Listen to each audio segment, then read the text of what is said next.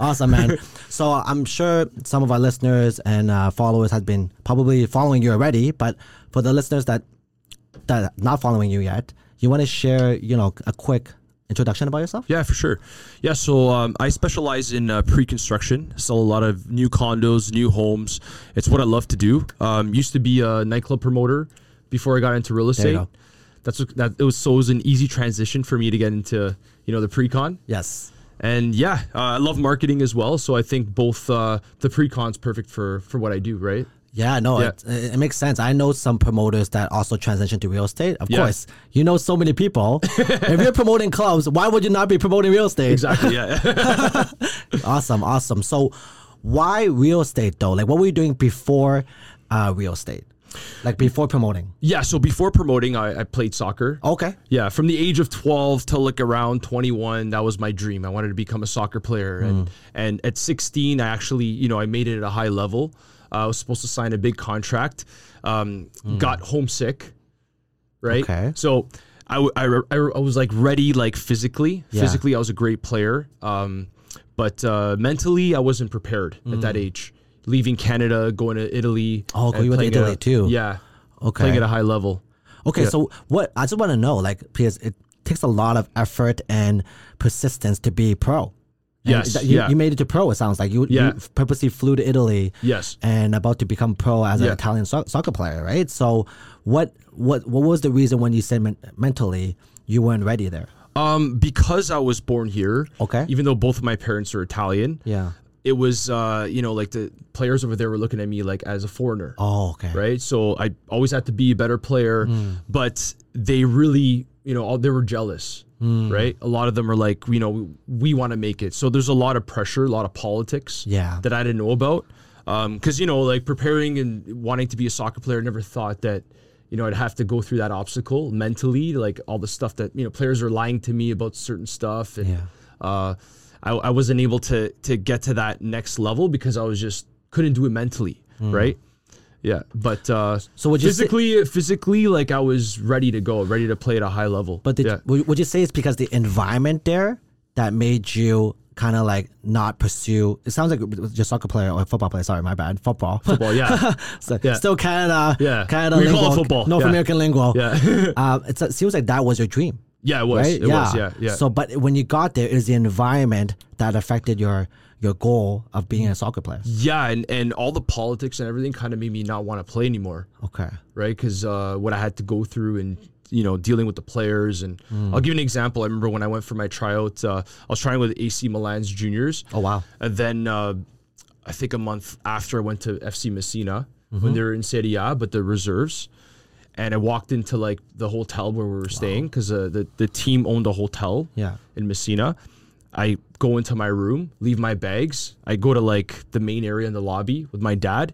Then I go back to the room and I'm sharing the room with somebody, with a teammate, and they're going through my bags. Oh wow. And these guys are like smoking weed and stuff. Wow. Yeah. You never thought that in Italy. I just came back from Italy vacation. Wow. Yeah. So it was tough for me to like see like, why are these guys going through my bag? Like, I was already like, a little bit, I wasn't ready for that, to stay away from my parents at that age. I was like 16 years old. Right. And seeing people going through my bags, and, the next day after we had our training and stuff, players trying to like tackle and stuff like that for no reason. But, I was a strong player. Yeah. That's why I made it to where I, to that level. And, but just, it was the mental thing that was tough for me. Okay. Yeah. So really the environment wasn't just like, I want to kind of relate this to real estate too, because the environment that you're in when you're a football player and all these people that just doesn't have like a good mentality and good energy, right? No. They're just jealous of you.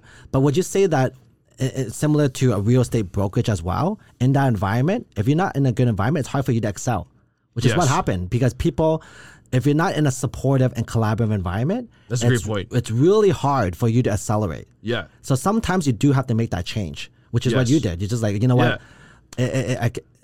I know it's a dream, I know it's a goal, but sometimes you just got to pivot to something else. Exactly. Because the environment wasn't good. Yeah. Okay. No, that's a good point for even a realtor that's starting off. Let's say they're at a brokerage or something where the environment's not the greatest. Yes. Go to a different brokerage with a better environment. And if that doesn't work out, find another one. Yeah. Right? Yeah. you should know yourself. Like if the energy is not good, in that environment, if it's all about themselves, it's a lot of egos and alphas.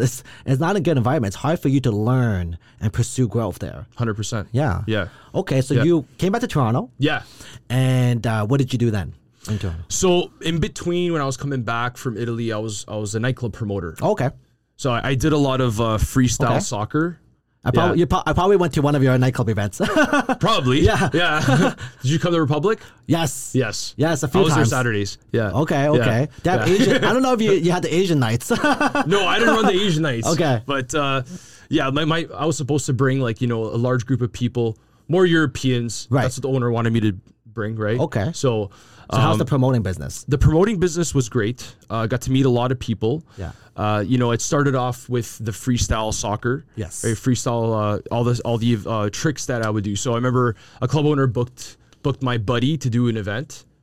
He just wanted us to do tricks on this catwalk. So I did a bunch of tricks. I brought out like 500 people, and I found out these promoters are making a lot of money. They're making like, anywhere from $5 to $10 for everybody that they brought. I was a kid. I was 17 years old. That's good 16, money. 17. Yeah. Right? Some of these events can be like 5,000 to up to 10,000. So I always had that in the back of my mind. Like, you know what? Like when I go back to Toronto, I could just like bring people at clubs and, make some extra cash.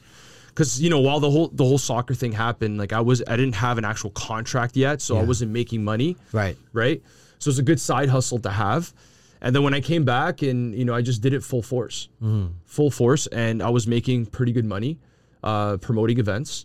And it's something that I love to do because I was meeting a lot of people. Yes. Like Republic would have on a Saturday, maybe like anywhere from 700 to like 1,500 people a night. Yeah, no, I know. It's a big nightclub. And I was one of the main promoters. Okay. So we, my job was to like create a guest list, submit it to the club. I used to stand outside to make sure all these people would get in. Right, and it was VIP, like old school marketing. Like I used to go to malls. I used to go to universities, York University. I used to put together these buses that would come down to the events. I used to book limos, get people bottle service, and I used to help people celebrate their birthday. So if somebody would turn 19 years old. Right. They would call me and I would prepare everything for them. I get everything set up, their limo, their bottle service, everything. They have like a crazy birthday bash at the club. Yeah. So once in a while, I get these DMs on Instagram, people thanking me. Thanks for making me have a good time and making me experience, that party you did at Republic or all these other venues I worked at. Yeah. No, it's very fulfilling because it is a big celebration for them, right? Yeah. And one thing can really ruin their night. 100%. I'm sure we've all been through it. So I used to make sure, when they used to get off the bus. Yeah, in the cold winter, and for some reason you're not in the guest list. I used to try to get them in right away. Yeah, right? Or your booth only has a max of 10 comps or something like that. And what really helped me though was a lot of the promoters would, they would party. So I treated what I did as a business. They would party, so they'd bring people, but they're like stuck outside, not getting in. But because I treated it like a business, I was always outside, making sure people would get in right away. And let's say a promoter didn't do the job right, didn't get them in, they would come to me the following week, and I'd be their smart guy. Their guy, yeah. Just providing value and providing good service. Yeah. Yeah. Some other promoters, and that's where you kind of like took in a way stepped up, where the other promoters are after the job is done, they got all the people in, they're partying. Well, you're still outside hustling, making sure everyone's getting in, and at the same time building your reputation and brand as a credible promoter. Network. That's amazing. Yeah. That's amazing. So at that age, promoting, I guess it was teenager to university years, or was? Yeah, it was. I started like 17 years old, I'd say, around that time. Okay. Up until I was like 31. Okay, so here's the question. When did you start real estate and why? I started real estate almost 10 years ago. Okay. Right? And the reason why I started real estate is because a lot of the nightclubs were shutting down. And I was learning that, this is a dying business. Like the nightclub scene. Because what happened was a lot of these venues were only open like once a week. Yes. Right? So the rents were going up. Yes.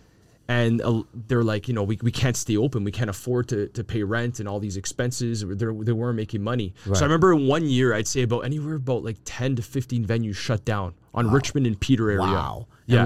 In one year, like 15 nightclubs. No wonder. I remember that time too when I was the party age. It was like all of a sudden, I Do think you remember people used to just go club hopping on Richmond? On Richmond. Yeah, and then that all of a was the sudden thing. it's gone. Yeah. Like Richmond was gone. It was like a row of nightclubs. Yeah. And then eventually it kind of pivoted to King West. Yes. Yeah. I think that happened back in like 2008, 2010. So you're saying all the developers were acquiring the land? They were acquiring the land, the buildings. They're building condos, yeah, they're also opening up different businesses and stuff like that. Right. Right? So you saw opportunity there.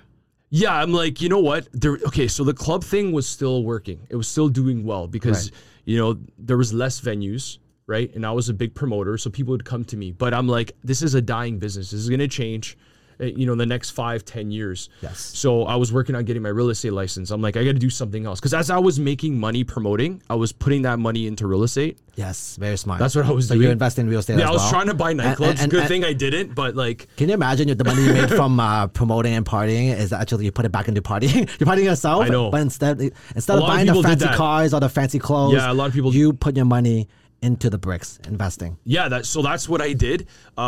Luckily, I didn't invest it in a nightclub because there was I was looking for opportunities back then, I remember, but there was a lot of scams happening. I would have got scammed for sure. I was young. Okay. Yeah, I was young, and a lot of those club owners were shysters, and tell me about it. Yeah. Okay. But because I wasn't able to buy a whole venue myself, but like a percentage of an existing venue, like, you know. So how did you start it off then in real estate? Okay, so you were making good money promoting, and you saw opportunity there where the nightclubs are getting acquired by these pre-construction developers. Yes. And so where did you got your first, like we call it the first gold, right? Like your first, how did you first make your first money in real estate? Okay, so when I got my license, I didn't know if I was going to get into pre-con or whatever. I just tried everything. I tried the resale. I tried the, you know, doing leases, commercial. I remember selling like a franchise. But I didn't know which field I was going to get in. And then my friends were messaging me saying, hey, you know what? Like, I'm looking to buy a condo, but I don't want to spend like, you know, $500,000. This was a while back, almost 10 years ago. I don't want to spend $400,000. I want to spend like $250,000, $300,000. Yeah, you can still get one bedroom at that time. And I was getting a lot of these people asking me this. So, you know, like one guy's like, can you take me to sales center? So then I did that. And then I realized, I'm like, you know what? Like, I could do this with a lot of my friends. Mm-hmm. Right? So slowly, I figured out, you know what, pre-con's the thing. But during that time was very tough for me because I was doing so well still in the promoting. I was making a lot of money. It's hard for you to transition. It was hard for me to transition. Yeah, you're making good money on promoting. Why would you spend time on the real estate? Yeah, like I had like one event a year that did like 5,000 people.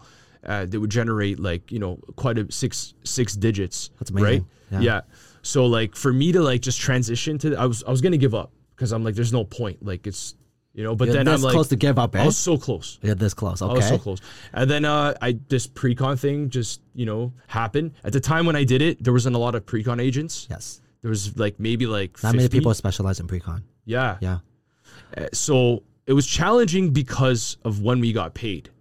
Right? Yeah, builders, developers, pre-construction deal, it typically is 2 or 3 payments. Yeah. And you'd be lucky if you get the first payment in the first year. Yeah, exactly. Right? They'll say like in 6 months, but you get it like in a year and a half. You're right. Yeah, I'm still chasing down for some project that I did 7 years ago. I know, it's crazy, man. So, yeah. No, you're right. Okay. So the promoting did help me because during that time, the money that I made promoting, I would just invest it into the pre-con. And I'm like, okay, I'll just wait. You know, I'm going to get this money later down the road, whatever. It is what it is. And I remember asking a builder, I'm like, hey, how do I get better access to these projects? And he's like, you got to sell me 50 units.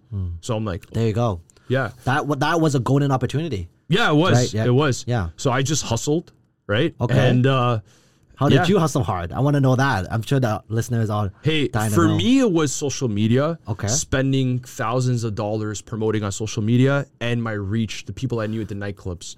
This is the first project.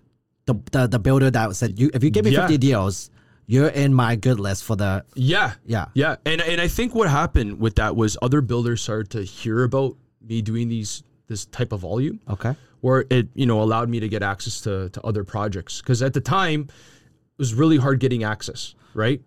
There weren't that many launches happening every year. No.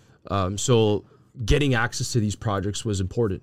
But let's continue with the first project. Yeah. So did you end up doing 50 deals? Yes, I did. Oh, wow. Yeah. That's amazing. Yeah. So how did you hustle for those first 50 deals? Because you, like you said, you did everything at that time. The leases, the resale. So you don't know the pre-con game I yet. let go of the leases, the resale at that time. I just focused and treated that project like I was promoting an event. Yeah. So going back to your promoting a nightclub event. So I was just thinking Diablo Halloween ball. Okay. And I'm like, how the heck do I get 50 deals? Yeah. I called every single person that got bottle service. Yes. For me, for the past like 10 years from before, you guys should buy one. You guys should buy one. You guys should buy one. And I believed in it too. Like it's a good, got one myself. Like I'm like, this is a great you were the product of the product. Yeah. You weren't just a salesman saying you should buy it. Exactly. Yeah. And like I got deals from that, but it wasn't enough to like hit the 50. Okay. So then I'm like, what else do I got to do? So with Diablo, I did posters all around the GTA. I would drive at like 3 a.m. in the morning when nobody was around and poster Yorkdale, Scarborough Town Center, Fairview Mall, all the big malls, Sherway, like downtown Toronto. Back then, you wouldn't get fined for posters. Now, if you do it, you're going to get fines from the city. Like, they're crazy. Yeah. Yeah. So that's what I did. So, but I didn't do the poster thing. I'm like, how do I get it out? I was flyering houses. Yeah. Okay. Social media. Yeah. Videos, ads on Facebook. I remember back then I was dumping crazy money on like Facebook ads. Right? You just boost it. Facebook ads was cheap back then. I didn't know what I was doing. It still is now, but it's very underrated. But yeah, no. I didn't know what I was doing. I was just testing it out. Just testing it out. Let me throw it here. But you got results from Facebook ads, right? I did, and I had a massive email database from the club business. So that transition like really helped me, right? But, having the contact. But what I like what you did, Corrado, there is like you didn't just rely on your network and database. Yeah. You to reach that goal of 50, right? You provided maximum exposure. Yes. It's what our team believed in as well, and what we did. Even when I first started my team about 7 years ago, I just went 10x maximum exposure. Yes. Right? I put signs everywhere. Yes. Open houses, signs like every block, every I've seen corner. Your signs. Oh, yeah. Yeah, thank you. We must have the rainbow signs. Yeah, the rainbow signs. But we put it everywhere. And there'll be weekends that we've sold our inventory, all of it. Yeah. But I knew that I had to continue the exposure for our brand because we want to be like the area specialist. Yes. Right? So you don't stop. You don't just give up when, the job is done. I will ask other colleagues in my office that like, hey, do you have any open houses this weekend in that area? And when they do, I'll be like, I'll do the open house for you. Yeah. Why not? It's free branding for you. Yeah. So even in the winter nights, I remember, actually it wasn't nights, in the mornings, because that's easier to put out signs at that time in the mornings when there's less traffic. It's less dangerous. It's the best sign yet. Best time. but it's the winter. Yeah. Right? It was winter, snowing. It doesn't matter if it's freezing minus 10 degrees. I will go out myself because we don't have big budgets at that time. Just like you. Yeah. You won't hire someone to put up posters. Yeah. In the beginning, you do it yourself. Yeah. So that's what I did too. And me and my buddy. Yeah. Just provide maximum exposures for your listings, for your brand. Yeah. Yeah, no, so that's what really helped me, get the volume. And also another thing was a lot of agents would just stop promoting when the project was not as, the hype's kind of, the hype goes away. Yeah. A lot of agents would kind of vanish. Yeah. But I would still be there selling. Amazing. Bringing in people, and at the time I did have a lot of help. Like there's one person that I remember from Baker that helped me out a lot. She taught me how to sell. Yeah. And a lot of credit goes to her because I would bring people in. I didn't know nothing about condos at the time. Right? I never lived in a condo. Yeah. Right? I lived in a house. Yeah. My dad was always against buying condos because we're Italian. Like I have a few of those too, right? Like, and like she helped me. Yeah. It might be the same person actually. Who knows? But we're not gonna name any names now. Yeah. But that's the power of networking. Yeah. The power of just going out and meet people. Like you don't stop. Like I have a few that helped me out a lot too when I first started. Yeah. So no, you got to start from somewhere. Just like me and you, we don't understand the pre-con game. Don't be afraid to start. Don't be afraid to start. Yeah. Don't be afraid to make mistakes, right? Yeah. Take risk and really just continue meeting different people until you got to get your golden opportunity. Yeah. Just like what you did. Exactly. Yeah. So you met your 50 sales, okay? Yes. How did you continue your pre-con business? I want to know. Yeah, so from there is just every area and every project I would provide a different marketing campaign. Yeah. Maybe flyers in a certain area. Downtown Toronto, you can't really do flyers. It's harder to do that. It's harder, yeah. Because the reach is much more, right? But doing that, doing the videos for Facebook. I remember speaking to somebody from Facebook because I was spending so much money. So they gave me like a marketing expert guy specialist. Okay. And he's like, you know what? You got to do more videos. If you do more videos, you're going to get, because not a lot of people are doing them. This was back like 2016, right? Okay. 2015, So what kind of videos were you doing? Just like presentations of projects. Okay. That really helped a lot. It does help. Yeah. Because it shows you how you sell. Yes. Right? And at the end of the day, if you yourself, right? People could be relatable to you and say, okay, I like Corrado, right? They'll give you a call. Yeah. And I remember I was just making generic videos. And this was before a lot of people started posting on Instagram, like around the same time. Around 2016, right? Yeah. Yeah.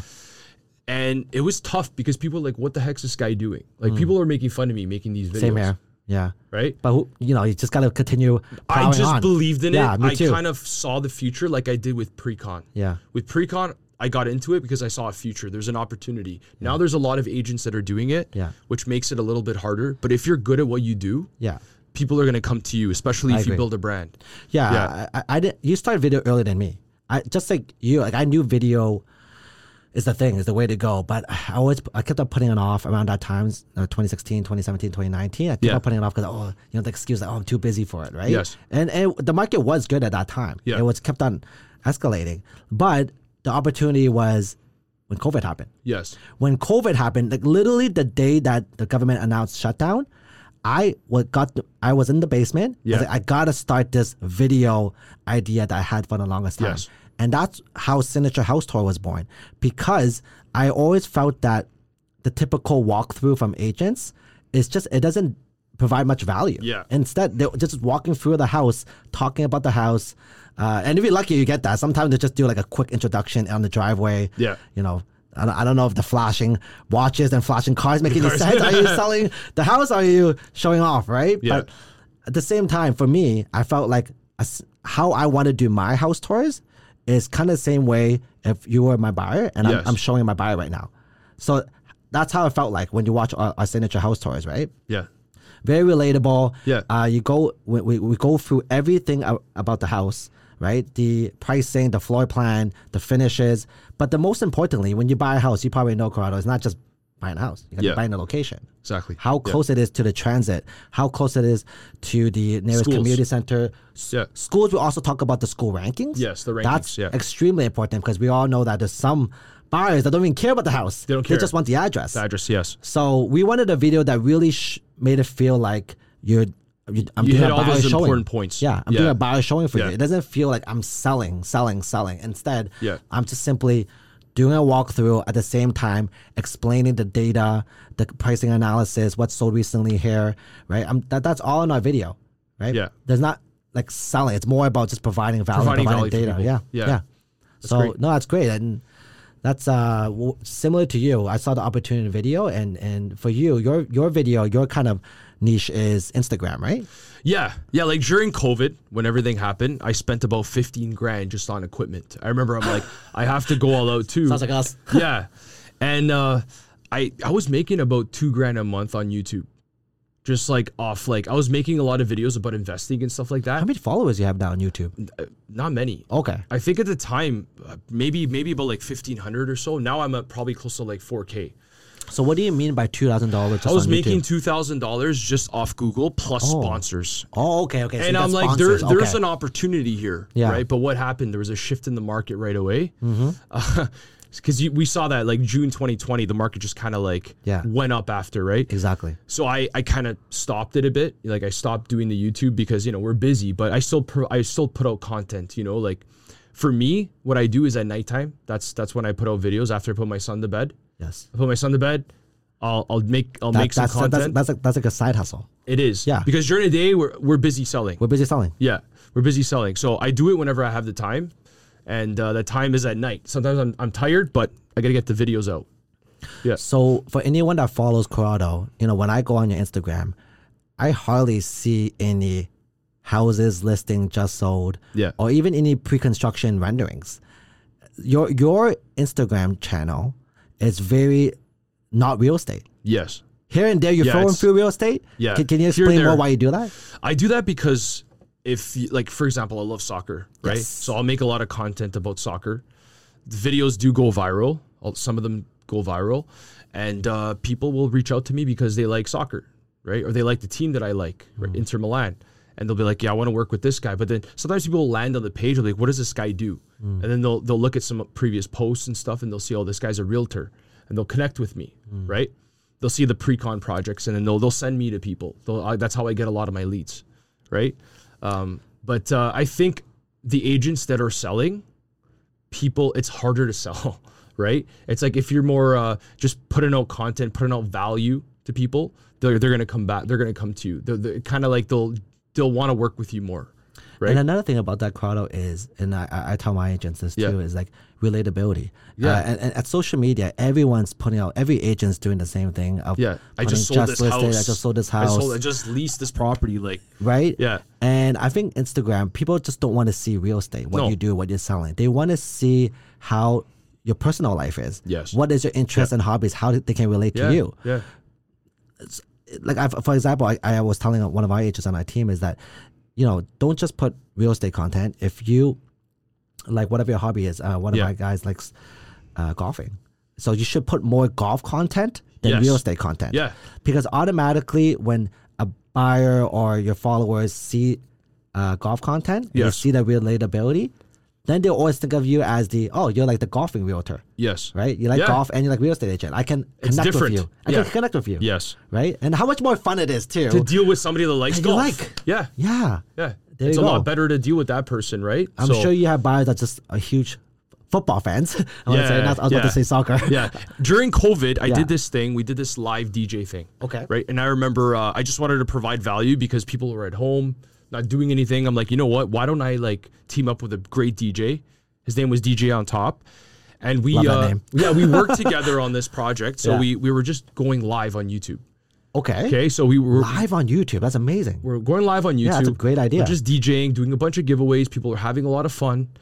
And it's crazy because this guy calls me, this random guy. He's like, hey, you know what? I want to buy a pre-con, right? I want to use you. Like I tuned into your live, your YouTube live. Like, all right, so come to my office. He came to my office, came in a green Lamborghini. I'm not really a car person, so I don't remember I don't know the name, but it was a brand new Lamborghini. It's probably worth like green Lambo. $400,000. Over, right? Bought a car. I'm sorry. Bought a house. Bought a new condo. Okay. He bought just a new from condo. That YouTube live. Just from the live. You never met the person. Never met this person. Wow. Just shows up to my office in a Lamborghini and buys a new condo. Wow. Yeah. That's the power of, putting out content. Yeah. Things you like. Hey, and if you don't want to put out content about like your passion and what you like, just, even if you're putting out content about you selling a house, at least it's something, right? But if you actually want to get like you want to get something out of it, if you put out stuff that you like I like soccer, that's what I'm putting out. I put out a lot of soccer content. You're gonna get DMs from people. I think one block from a lot of people, their concerns is like, how do they look in front of the camera? And mentally, they think that people is gonna be like make fun of them or get negative comments.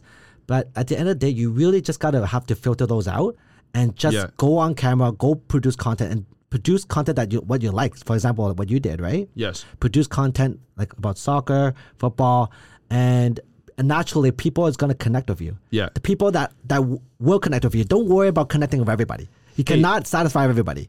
Exactly. Yeah. Yeah. You're gonna get bad comments for sure. There's gonna be haters. 100%. I get them all the time. Yeah. Yeah. You know you're doing something right when you have a lot of haters. Yeah. Yeah. You just gotta block it. You gotta block it. Yeah. Okay. Awesome, man.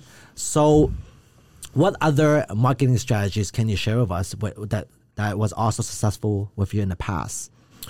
What was great was I was doing like a live to air one of the nights was on a Wednesday night. It was like a Latin night, and we were live to air on Z103.5, and I was promoting a lot of the projects.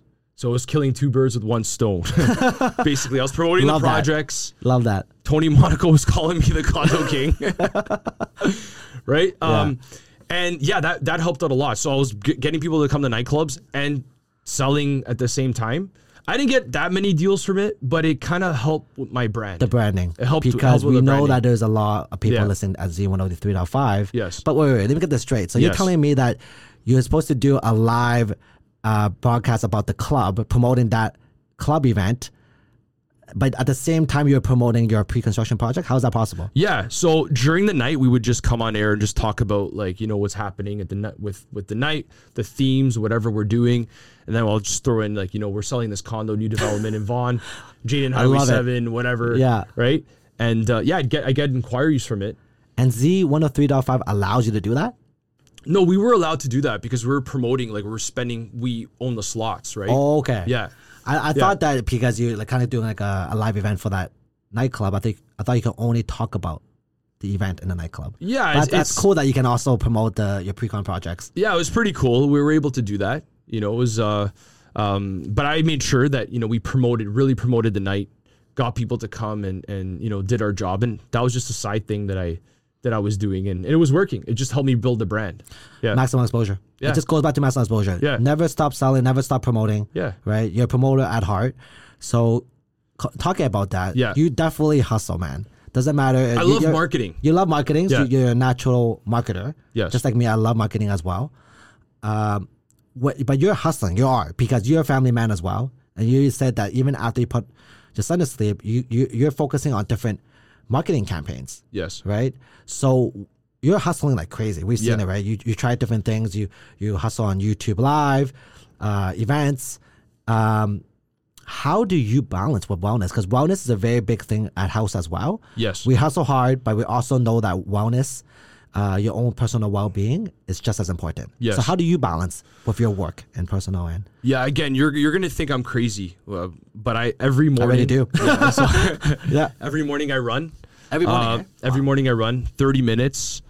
I could probably keep up with a professional football player. Wow. Yeah, and you're athletic, I can tell. Yeah, I run every morning. If I don't do it, I just can't function properly. And at nighttime, normally, so I'll do my sit-ups, push-ups after I run. But if I don't have time, I'm busy that day, I'll just do them late at night after the videos. So I don't get that much sleep, which is not good. But yeah, people call me the same thing. Like I don't get enough sleep. But we know that like sleep is very much needed. It is. Yeah. Yeah. How much on average of hours of sleep do you get per day? Man, I think sometimes I get like 5 hours or something. Yeah. Yeah. Very similar.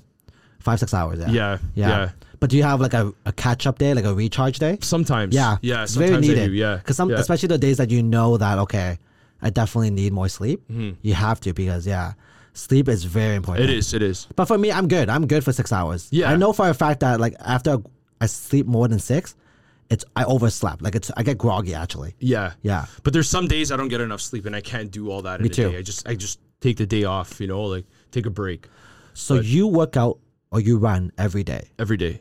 That's discipline. Yeah. So how do you it's just like something that I did when I played soccer, right? I trained, what we would do in Italy was we would train in the morning, right? And then in the afternoon we would like scrimmage. Yeah. And play against like the first team. Oh, okay. Yeah. So we used to play against the since you're young, team. you were running every day already. Yeah. Yeah. Okay. So it's almost like a religion. Right. Yeah. Do you get the runner's high? Yes. Yeah. For sure. When does it kick in for you? I don't know. It just I'm so immune to it. I don't really know. It's like I think it's after I run. But you love it, eh? When you get that runner's high, that dopamine hits, eh? Yeah. So I don't know if you ever read this book. It's by Chip Wilson. No. He's the owner and founder of Lululemon. Okay. Yeah, read this book. It's a fascinating book. Yeah. I think it's called Little Black Stretchy Pants, which was what made Lululemon famous. Yeah. the black pants, the TNA pants. Yeah. And Chip Wilson from Vancouver, actually, he talks about how he applies the runner's high to growing his Lululemon business. Yes. Where typically the runner's high kicks in at the 35-minute mark. Yeah. Where natural occurring dopamine hits. And it's fascinating because we know that just like a drug is fun because it kind of dims your past. Yes. And kind of focus on the future, right? Yeah. But at the same time, you can't focus on the future without knowing your past. So dopamine, where the 35-minute high happens, is actually in the present. Mm-hmm. So how they apply that to the Lululemon business, and we try to do the same thing. I try to apply the same thing for my business at House as well, is that you cannot recreate the past. Mm-hmm. So all you can do is focus on the present. Yes. This way, same thing what we do with applying our business processes, our design. Even though the stuff that we know has worked, tried and true, we don't just stay there and keep it. Yeah. We continue to with applying better designs and recreating better business better business processes, Yep. and to ourselves. So that's kind of the culture that I'm trying to implement in our team as well, is like continue pursuing growth and learning. 100%. Stay humble, right? Stay humble and learn. Yeah. Don't just think that just because you got a major win, a big deal, that you're the top guy. Yeah, and it's crazy how like these billionaires. Look at these billionaires, right? Guys like Steve Jobs, Elon Musk, Warren Buffett. All these guys are humble. They're all humble. If you didn't know they're worth billions of dollars, you'd think they're like just an average person, but that's just their mentality. They're humble people. Bill Gates reads on average about 3 books per week. Wow. Yeah, and he will have every quarter. Do you know if it's like Audible or just like he just? No, he reads. Yeah. I specifically, I think it was a podcast I was listening to that he doesn't listen to Audible. He reads, just like Oprah Winfrey. But Bill Gates every quarter he'll have a week trip. He goes off the grid and goes to one of his compounds or islands that no phone, no nothing, and it's just reading and manifesting. Wow. Yeah, it's crazy. He owns a lot of farms in the States, eh? Like majority of the farms in all the U.S. Why farms? I don't know. Agriculture? That's interesting. Yeah. Okay. Yeah. No, they're all humble. They're all like the most fascinating people are all always learning. Yeah. And don't think that they are the know-it-alls. Yeah. Yeah. It's like Mark Zuckerberg, right? Like he just wears a normal T-shirt. He doesn't. He always wears the same clothes. We save a lot of time like that. Yeah. Exactly. If every morning you just wake up and there's 10 white shirts. You have no choice but to wear that. It saves a lot of time. Yeah. Those time can be applied to growing a business with new ideas. It's amazing. Yeah. So humble is the way. Definitely continue to pursue growth and learning. Yes. Hey, question. When did you get into real estate? I got into real estate in 2008. Yeah. So just around this time where people say it's like recession. Yeah. Right after the financial crisis. Tough time. People thought I was crazy. Like literally after the Lehman Brothers crash was a week later was officially got licensed. Wow. Yeah. People were saying that, it's the worst time to be a real estate agent, but it's all right. And the first few years was tough for me. The first few, I always tell people that, and that's one thing that I try to recreate at house is that I want a better culture, a better environment for our agents, because we all know how it is, how tough it is starting. Did you start with a team?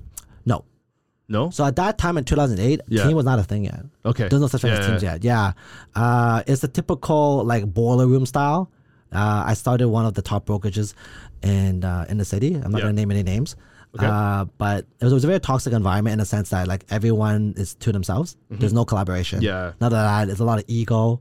Right, it was not a good environment. It's hard for any new agents to thrive, for sure. So my first few years, I only did like a few rental deals. It was tough. Yeah, it was tough. I was young too. When did you get into pre-con? So pre-con was actually around that time. I was about to say, like after 2-3 years of like doing no deals, I felt like condo makes the most sense. Yes. Right? Because my demographic, my age 2010? group, around 2010. Okay. Correct. And Baker's was one of my first projects too. And yeah, that's when I kind of learned the ropes of pre-con after I saw my sister buying a pre-construction investment. And I was like, wait a minute, this agent, also a young agent, driving a Benz with really cool glasses, I still remember. But cool guy, nonetheless, I still keep in contact with him. And he only did like literally a few hours of work and made a boatload of money. Because I remember asking my sister that question, like, how much did this agent make? And he's like, there's 4% commission of the purchase price. I was like, wow. Yeah. He literally just showed up in like a white t-shirt, like a white V-neck t-shirt with like some, he was a funny guy too, with flip-flops. No way. I'm not even joking with you. It's hilarious. No, this guy's a character. I know. I love him. Yeah. D, if you're listening, props to you, man. No, I that inspired me. I'm like, if it was that easy to make a deal, why am I not part of this? So in university, I got my license. It was easier that time too. Yeah. Not easier, but like faster. Like it was 3 courses. And even still, I saw that deal happen. Still took me a while to get the pre-con game. Yeah, to figure it out. Yeah, it takes some time to figure it out.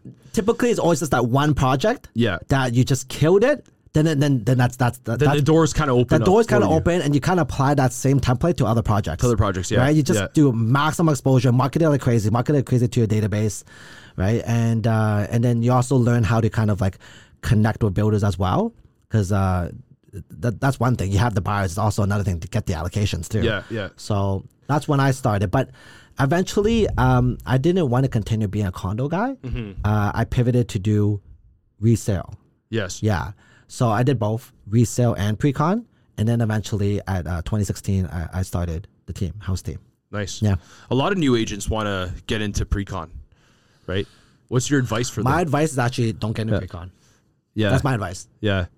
You know what? If I was starting today, I don't think I'd be a pre-con agent because there's so many people that are doing it. Like back then when I did it, like there wasn't that many people doing it. That's why I saw an opportunity in it. My advice is that what I'm trying to say is don't get into pre-con is don't specialize in it. Yes. Definitely, if you have buyers for, of course, go ahead and don't stop promoting projects, but don't just specialize in pre-con. That's my opinion. Yeah. After for doing this for 15 years, and from what I see in the market now as well, is when you do anything in any industry, is you have to try everything. Yeah. Just like what you did. Yeah. You were hustling resale leases, and then eventually commercial. And commercial. Hilarious. Yeah. And then eventually found your thing was pre-con. Yes. You really need to, you can't say no to anything when you first started real estate. No. You have to try everything. You can't, you go where the business is, right? Yeah. You go where the money is. And it's important to try everything too because you may not even like it. Exactly. Right? And you won't know until you try. Yeah. And eventually, once you try everything, you got to find what you like and what you specialize in. Yeah.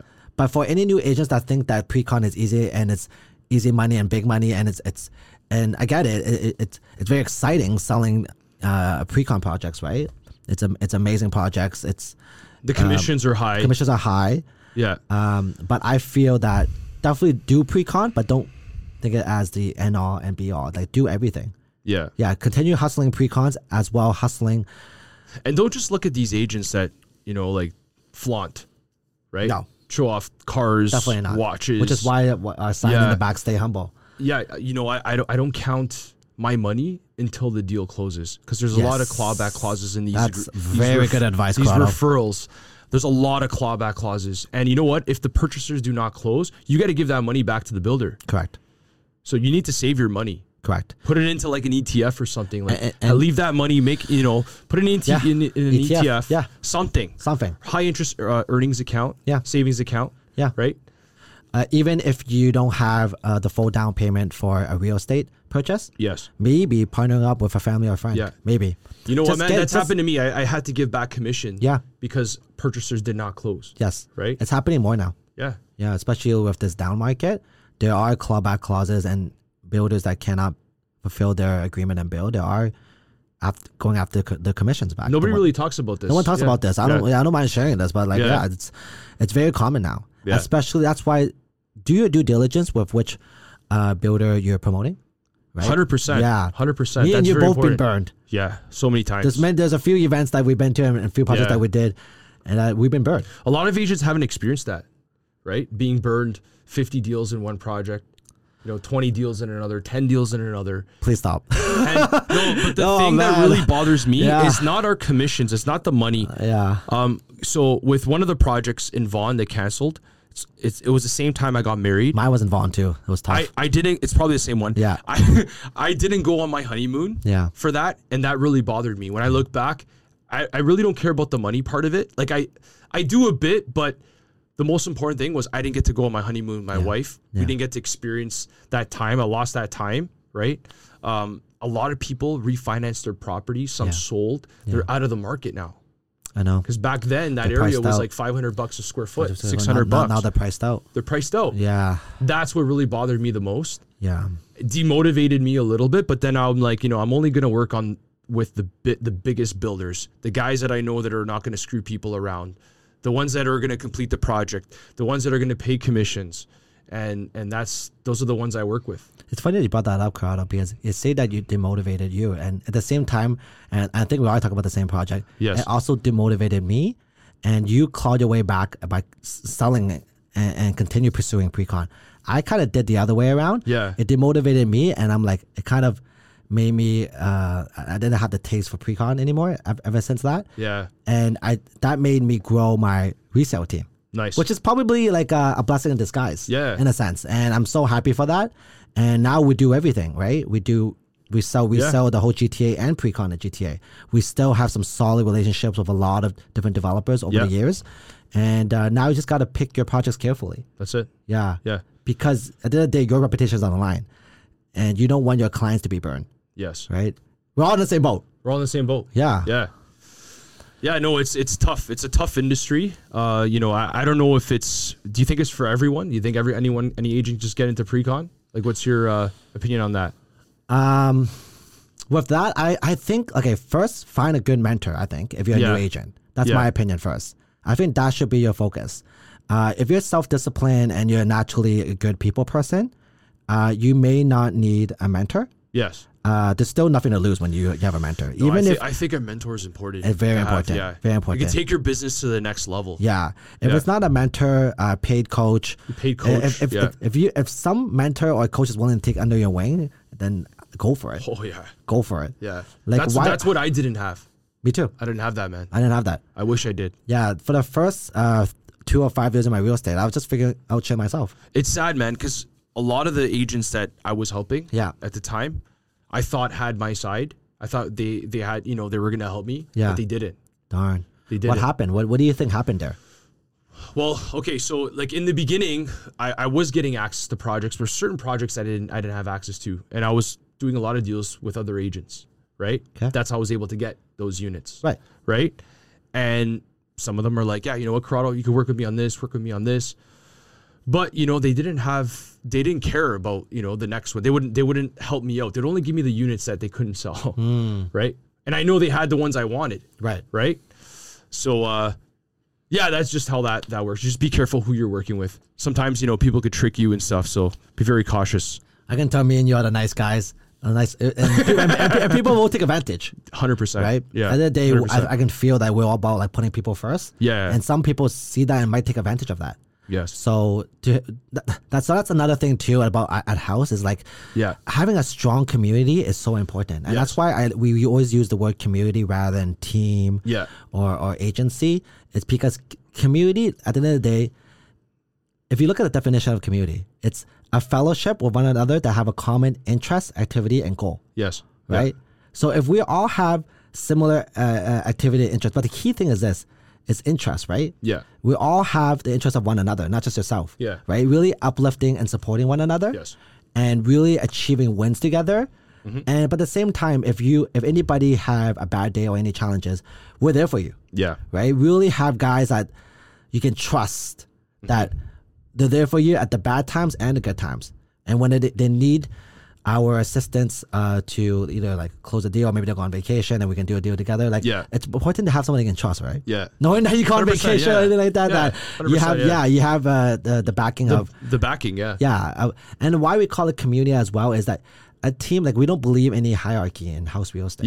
Like I feel like hierarchy doesn't apply in the business industry, real estate business industry, because real estate industry is a very unique industry. Yes. That's why over the last 10, 20, 30 years, all these disruptions in tech and different industries, real estate has remained the same. Yeah. Because at the end of the day, it's a people business.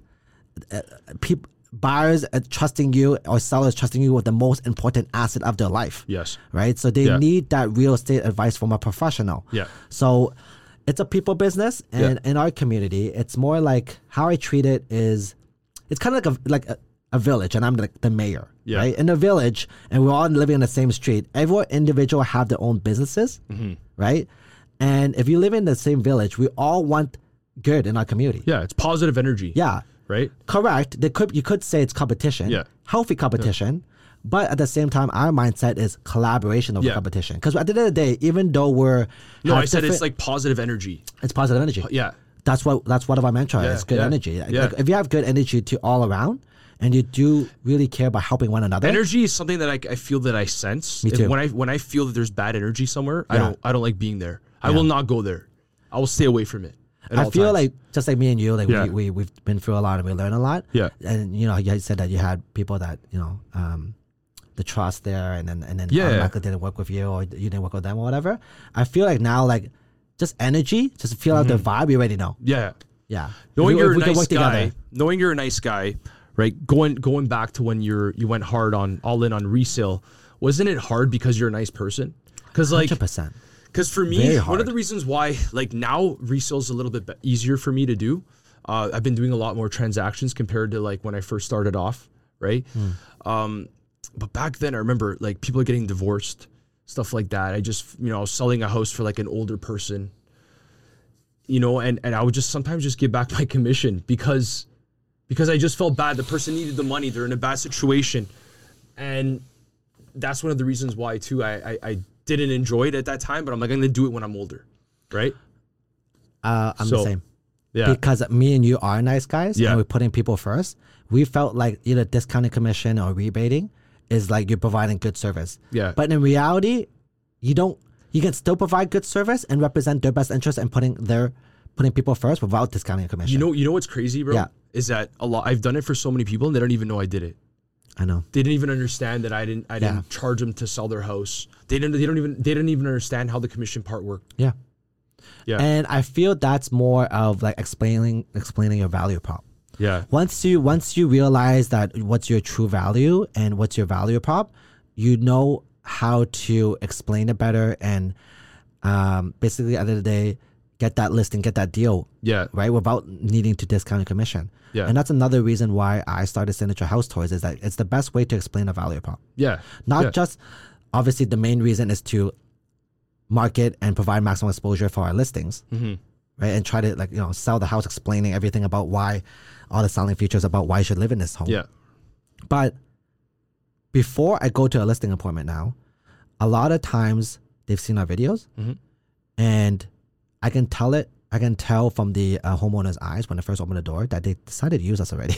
Yeah. They decided that they know everything about us. They're like, Raymond, William, welcome. It's not like kind of like just, who are you? Hi, I'm this and that. Is like very formal. It just felt like they know us for so long already. Mm-hmm. And it's very different from when I first started. Mm-hmm. And now back then when I first started, it was on average a 2-3 hour listing appointment. Now, maximum is 1 hour. Yeah. Because we got all of the other nitty gritty stuff out of the way. Because they already know how we market and how we provide maximum exposure and how we do our services. That we just get to the meat of it. Yeah. And in our appointment, it's really, okay, what's your commission? What's the logistics? What's the timeline? Let's talk about pricing. Yeah. Well, we don't even talk much about our marketing and how we can, why we deserve what we deserve. Because people know. That's how they found you. Yeah. So I think one key thing for anyone listening is to really find your value prop. If you don't have it yet, find it. If you know that you do, try to narrow it down. Mm-hmm. Really, really explain it very easy and simple. If not, that's why, just like Corrado, continue putting out those content and videos. Yeah. Continue. And yet, listen, you may not get a lot of viewers and you may be cringing with your first videos. It's patience though, like with content, creating videos and stuff like that. It's you got to be patient. But when I say content, it's not just social media. Yeah, like don't get me wrong. When I say content, it's everything. Find your thing. Like if you're a good writer, then write letters to for sale by owners and drop them off. Or post on LinkedIn. Post on LinkedIn. Yeah. It doesn't always have to be video and flashy stuff. Like if you're a good talker, then start a podcast or cold call or anything like that. Find your thing that you're really good at and just continue producing content out there explaining your value prop. Yeah. Yeah. But there's no better way, in my opinion, though, than social media, though. Yeah. In my opinion. Because when you do social media and you do a video or pictures or posting, like there's so many ways, so many different channels that you can promote it that I feel is the most efficient way. Yes. So, yeah. So one question, Corrado, if you can go back in time to your younger self, let's just say in your teens and 20s, what would you tell yourself? Take more risks, I would say. I used to always think that I was getting old. Like, I was like, even going back to the soccer, I'm like 17 years old. I'm like, I'm getting old. I have to make it. I have to play here. I was comparing myself to other people, right? But, we have so much time, especially if you're young. I had so much time. Now, going back, like, I probably would have taken bigger risks. For me, I feel like I just started. Like, I feel like I just started. Like, you're never too young. Yeah. If you look at all the most successful people, right? Yeah. Disney and, sorry to cut you off. Like, They started their business, Bezos. Like, they're like in the 30s, 40s. Yes. Yeah. Also, it depends what you're doing. Like, if you're an athlete, you have to start young. But still, like, even at 17 years old, I had a lot of time. You know, but again, for another thing is also investing at a young age is important. Investing your money, put it in a TFSA, RRSP, and just try to max it out if you can. Invest it in something like a Vanguard ETF, the VOO, which is that's what you recommend, S&P 500. Yeah, if you don't know how to invest, instead of having like mutual funds and stuff like from the bank, it's the best way to do it. Got it. Yeah, that's stuff that I learned now, like, you know, at an older age. But it's the best thing to do, I think, at a, you know, if you're in like your 20s, early 20s. Yeah. Okay. Even in your 30s, you're still it's not too late. Never too late. Yeah. You're never too old to do what you really want to do. Yeah. Right? You're never too old. You live and learn. So Corrado, what do you see yourself? What do you see the future of real estate is going to be? The future, I think you just have to create a brand. Like, you know, like for myself as a realtor to be a top performing broker, I have to keep working on my brand, right?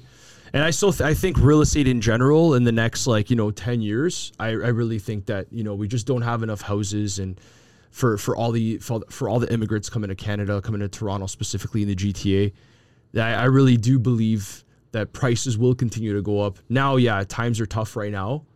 You know, there's a lot of people that want to sell their properties, a lot of negative sentiment in the market. And I really think that that'll all subside. You know, like I recently just bought a house a couple months ago, right? Like I already I'm just saying I'm buying properties. I just moved to my new house a few months ago. Yeah, I'm just buying, you know, if I have extra cash, I will buy properties in this market. Now I think is the best time to buy. I'm not just saying that because I'm a realtor, but I believe in it. I'm doing it myself. Going back to the real estate business though, when you say build your brand. Oh, okay. Yeah. I just want to touch base on that. Is that like the future of real estate, why do you think it's more and more important to have a solid brand? Okay. I think during times like this, where it's harder to do deals, people are going to go to the best. They're going to go to people that have a brand, people that they know, people that they remember. When they think of pre-con, they're going, you know, like they got to think of, I want them to think of me. Yeah. Right? That's what my focus is. Yeah, right? Especially with all these new tech that can help the consumer now. Yeah. Right? With AI. House Sigma providing all the data. Yeah. Right? Like where they find and hire the best real estate consultant is the one that has the most influence and knowledge in that area that you're looking to buy. Yeah. Right? Just like if you specialize in pre-con, then you got to naturally find Corrado, the one that specializes in pre-con. And if you specialize in a specific zone, area, school zone, they got to find that area specialist. Yes. I think you need to have that, you know, that niche. Yeah. You need to be good at that. You need to be known for that niche, even though I still do resale. Yeah. Right? But I want to be known for pre-con. That's my thing. It makes a lot of sense. And that's why we just said that in the beginning, don't be afraid. Like, don't think you're too young, you have no time. Really do try everything, because it's important to niche and to specialize. To niche, yeah. If it makes you happy that you do everything, great. Yeah. Continue doing your thing. But like we said, where technology is accelerating and AI is getting more and more smarter, your brand is extremely important. Yes. What people thinks about your brand is very important. It's very important. It's the same, like the following. I love to follow Gary V. Yeah. Gary Vaynerchuk, he's my guy, man. I love him. Well, that's why I got Hustle Hard from, man. Yeah. The guy's a crazy hustler, hustling everywhere, every time, and he doesn't stop. He actually thinks he's basically a guru coach of everything, but he actually thinks branding is the most important. Oh yeah. Once he talks about branding, and the way he put what branding is so good. Yes. He said that it's basically how I feel branding is when I go into a shoe store, the difference between choosing the 3 stripes or any other regular shoes and how I feel when I see the check mark. Mm-hmm. Yeah. And it's why more and more, why everybody when at a shoe store, they lean towards the check mark. Yes. It's how Nike has positioned themselves as that, you know, lifestyle brand. Or like that brand that they're the superior brand. Yeah. It's he amazing. also says, like, in the future, like, you know, with like Alexa and stuff like that, and let's say you want to order a product. Oh, you know, I heard about that too. Yeah, like I want to order pasta, whatever, get something delivered to your house, right? you're gonna have to specifically say Correct. the brand name. Correct. Right. And he said that that's why he's building a catalog of content. Yeah. Because he does feel like in the future, like just like my daughter, all she does is like Alexa this, Alexa that. Mm-hmm. So same thing when my daughter, she's 6 years old now. When she's 26, buying her first property in downtown, she's gonna ask Alexa or AI, whatever that is in the future, that who's the guy, the pre-construction condo guy, for this area downtown Toronto. Yeah. And automatically Corrado's got to pull up. That's my goal. Automatically Corrado has so much content that he's collected over the years that AI will know that this is the go-to guy. Right? And that's why it's so important to produce content, because when you have content, naturally more and more people and technology is going to find you and exposure. Yes. It's amazing. And another thing, when you're creating content, don't just create it just to create it. Always have the mindset that, give value to people. I think that's what I've always done. Value and be genuine. Be genuine. Be genuine. Yeah, be genuine. Don't lie. If you don't know something, don't say it. Don't say it. Right? Yeah. Interview someone. So many people claim they're experts, right? Yeah. And I do feel just at the end of the day, like really humanize your content and just be you, because the reason why people find you and people find you to trust as an agent buying or selling is they want to find someone that they can trust. Yes. So if you're trying to be someone else or you try to front, and when the time comes that, okay, you're lucky enough to land that appointment, and then they realize that you're not that person, you're just wasting your time. Wasting your time, yeah. Yeah, and I also feel it's kind of like, must be like a lot on your suffering when you're trying to be someone else. Yeah. Right? Yeah. It's mentally, it's a lot. Like I feel I kind of feel sad for that. Actually. Yeah. Like it's like, just be you. Yes. Everyone's unique. People want authenticity, right? Yes. That's what they want. Yeah. That's what they're looking for. Someone they can trust and connect. Yes. Right. Yeah.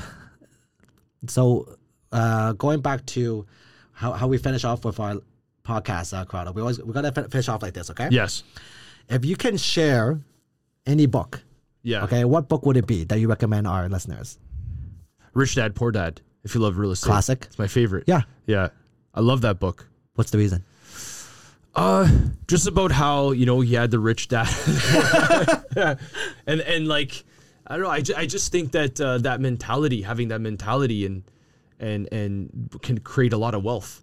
Yeah. I always tell my son, he's 4 years old. Yeah. I tell him, what's an asset? You put money in your pocket. I learned that from that book. Yes. What's a liability? Take money out of your pocket. Yeah. Right. So it's I love that book. It's a great book. Yeah. I read that book very, very young. Yeah. My sister made me read it. My sister's like a serial entrepreneur. I'm so glad she made me read it. And then after that, I liked the book. I'm like, wow, I want more stuff like this. What's your favorite book? She went out and bought the Rat Race for me, the board game. Okay. So that's a really good game that made me. The Rat Race. Yeah. I remember that. Yeah. My favorite book? Yeah. Because just like you, I'm a big marketing guy. Yeah. So it has to be a marketing book. For me, it's Gary actually... V? Gary V's one is definitely up there, right? But I would say my favorite marketing book is The Storied Brand. Okay. Yeah, I like that. I got to check that one out. Check that one out. Yeah. Check that one out. Did you read Crushing It? For sure. What's the other one? Jab, right hook. Yeah. Yep. He's coming up with a new book too. Really excited for it. Yeah, it's called Attention Currency or something. Yeah. Yeah. No, like Gary Vee books is all really good. But I'll say my favorite book is The Storied Brand. I love that. Last question. What's your favorite quote or mantra? I would say I have quite a bit because my dad. Say it all. say what? Yeah, which one? Live simple. Okay, is just one of them. Yeah. Don't be like everybody else. Yeah. If you talk a little in Italian, don't be like everyone else. In Italian, it sounds better. If you talk a little, you talk a lot. Say it in Italian. Gubarabika barasai. It's Sicilian. Okay. Okay. What else? There is cucurza longa. If you take shortcuts, you actually end up taking the long way. Be patient. Yeah. Yeah. There's quite a bit that. No, I love all those. Even though I understand the Italian counterpart, but that's really good. Okay. No, thank you, Corrado. Thanks for being here, man. And one last thing is, if the listeners want to find you, where can they find you? At Corrado on Instagram. Okay. Yeah. Make sure you follow.